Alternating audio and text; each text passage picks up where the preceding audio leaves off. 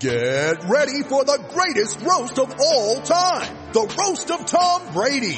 A Netflix live event happening May 5th. Hosted by Kevin Hart. The 7-time world champion gets his cleats held to the fire by famous friends and frenemies on an unforgettable night where everything is fair game.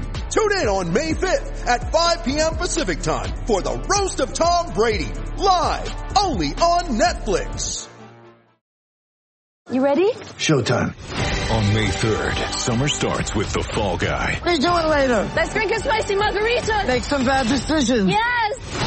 Audiences are falling in love with the most entertaining film of the year. Fall Guy. Fall Guy? Fall Guy. That's what the poster said. See Ryan Gosling and Emily Blunt in the movie critics say exists to make you happy. Trying to make it out? Nope. Because I don't either. It's not what I'm into right now. What are you into? Talking. Yeah. The Fall Guy. Only in theaters May 3rd. Rated PG-13. All right, before we start the show, we just wanted to address something a lot of commenters have been saying. Quincy doesn't even want to do it. We had a joke a little while ago by Brendan Jackson from Celtics about that this is shot on a green screen. It's not. We wanted to make sure that our fans know that we actually are doing this in the garden. We're bringing this to you from the garden. That's why we call it the garden before. We'll even show you with Jimmy rocks on the camera over here, that garden floor down below us being torn apart over here. So we just wanted to make sure that people understand this is the real deal, this is authentic, and we're not messing around with you when we bring Check out those banners. Woo! It's Super Bowl Sunday, but we're in the garden right now. We're about to break down the Celtics-Clippers game in which the Celtics won 106-104. This is the Garden Report on Celtics Blog and CLNS Radio.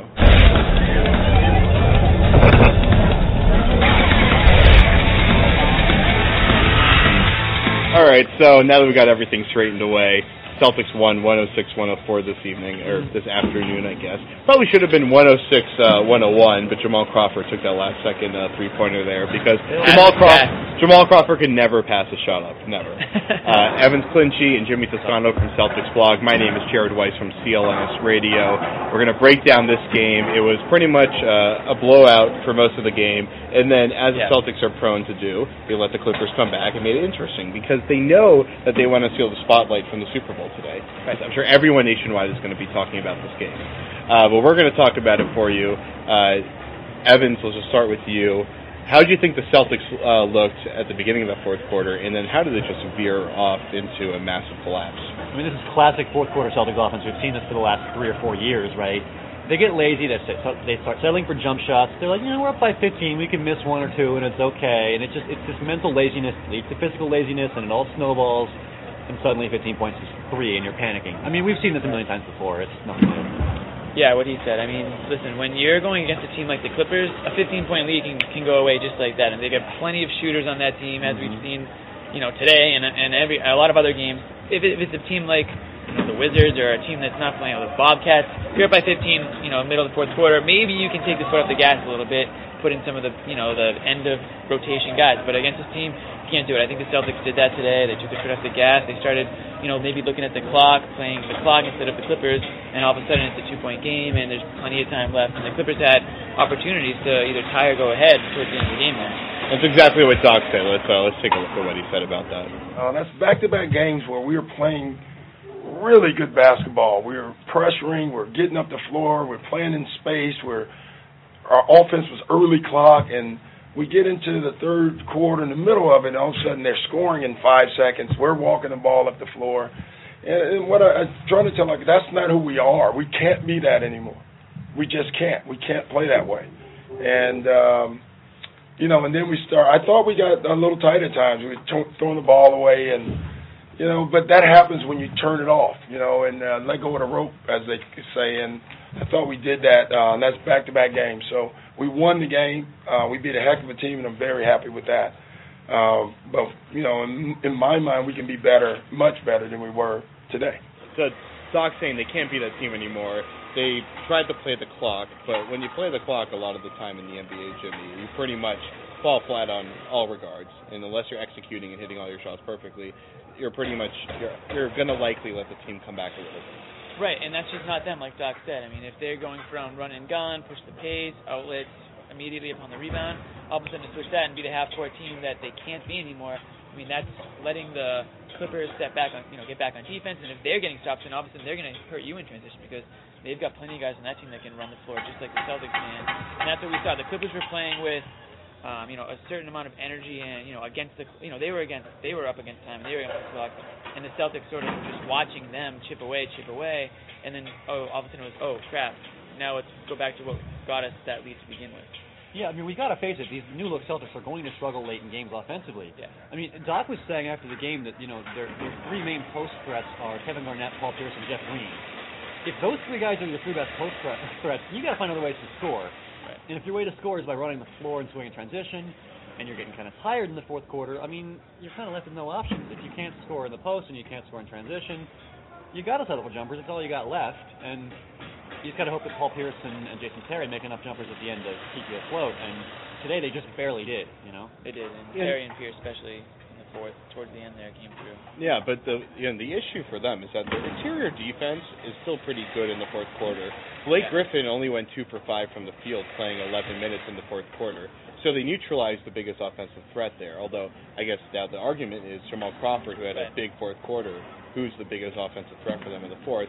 But the Celtics just still, their energy level on the perimeter seems to die down a little bit towards the end of the game. Agree. I mean, I don't know if it has to do with the new way that they're playing lately, and they're obviously running more, and they're up and down the court. I don't know if guys are getting tired. I asked Avery Bradley that. He said no, that's not the case. But I mean, he can't speak for everybody. He doesn't know how Kevin Garnett feels after playing what he's playing, or anyone else. So I think that could be an issue. But I think it just comes down to just watching the clock and just hoping this game ends before the other team catches up. That's what it comes. And to be fair, Avery's probably one of the few people in the league that's still running as hard as possible at the end of games, since his conditioning is pretty impressive. So the rest of the game wasn't so bad. They actually were fantastic the rest of the game. It was really a fourth quarter collapse kind of night. Evans, they were forcing turnovers. They forced 15 turnovers on the Clippers in the first half. Contrast the first half and the second half for me, please. The first half they were just so active on defense. It's like every single pass they're leaping, trying to cut off and intercept it. Paul Pierce was diving for loose balls. Jeff Green, I mean, they were every single opportunity for a steal that they could find, they were getting that steal. They were running the floor. They made a couple of risky passes, risky turnovers for no reason when they could have just scored in transition a little bit more naturally. I mean, they made some mistakes, but they played really hard and really well to just get transition buckets. It was nice. And to the Clippers' credit, they must have thrown 3 bad pass alley-oop turnovers in the first half. Yeah, I mean, Bledsoe can throw an alley-oop pass, but it's not quite Chris Paul. But it was amazing the first quarter, at least the first 6 minutes of the first quarter, Jimmy. Every single play was a DeAndre Jordan alley-oop. I think 4 of their first 8 baskets were DeAndre Jordan alley-oops. And that was the thing Doc Rivers said before the game was don't let them get behind you. Don't let guys like Jordan or Griffin sneak behind you because that ball's going to be lobbed up and they're going to throw it down. And I think Doc called a timeout in the first couple of minutes of the first quarter because the Clippers are up. They scored 11 points in the first couple of minutes, and I think, like you said, 3 or 4 were on alley-oops or dunks. So, obviously the Celtics finally understood what Rivers was saying. They were cutting off lanes to the hoop.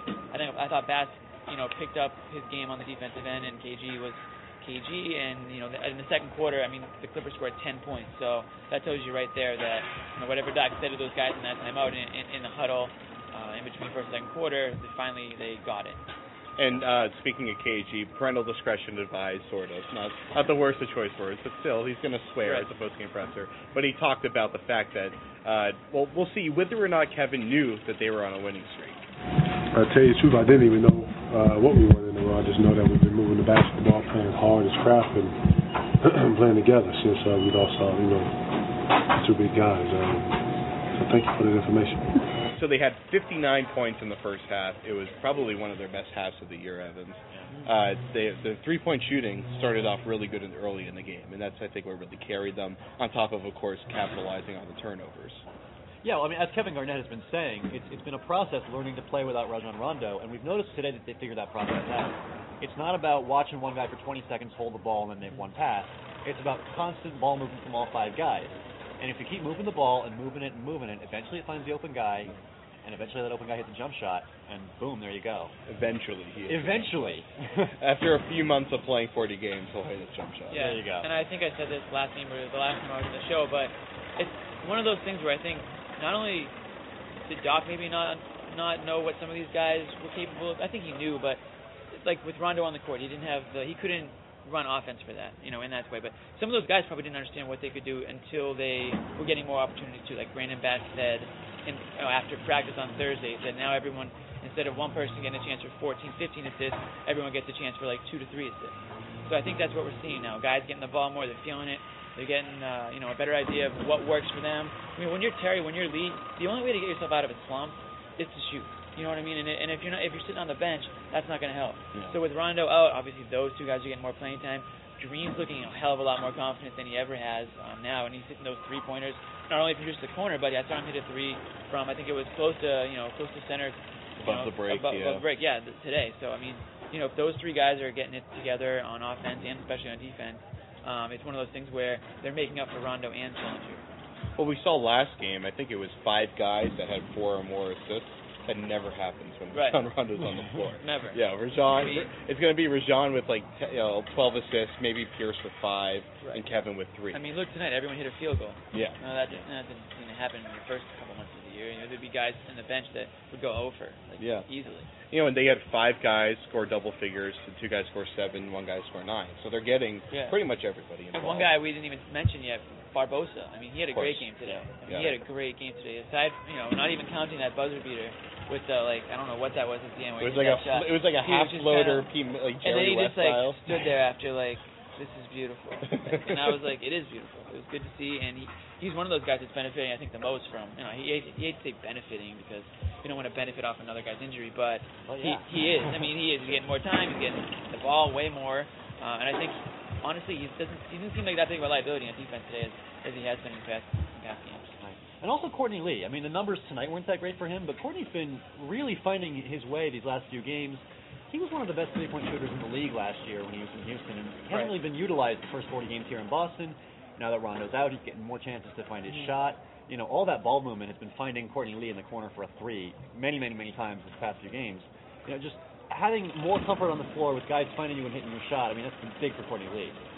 And just not to go completely off topic, but if the Celtics continue to win like they are, not undefeated obviously, but if they win at a pretty good clip the rest of the season, I mean, what does that do to Rondo's value as a player? I mean, from the outside looking in, can you look at Rondo as the same? I mean, what do people think of Derrick Rose's value right now? The Bulls are 3rd or 4th in the East, and Rose is still a great player. He's still an MVP. I mean, I don't know. The Celtics can win without their point guard, but he's still a great player that you'd be happy to have on the team, right?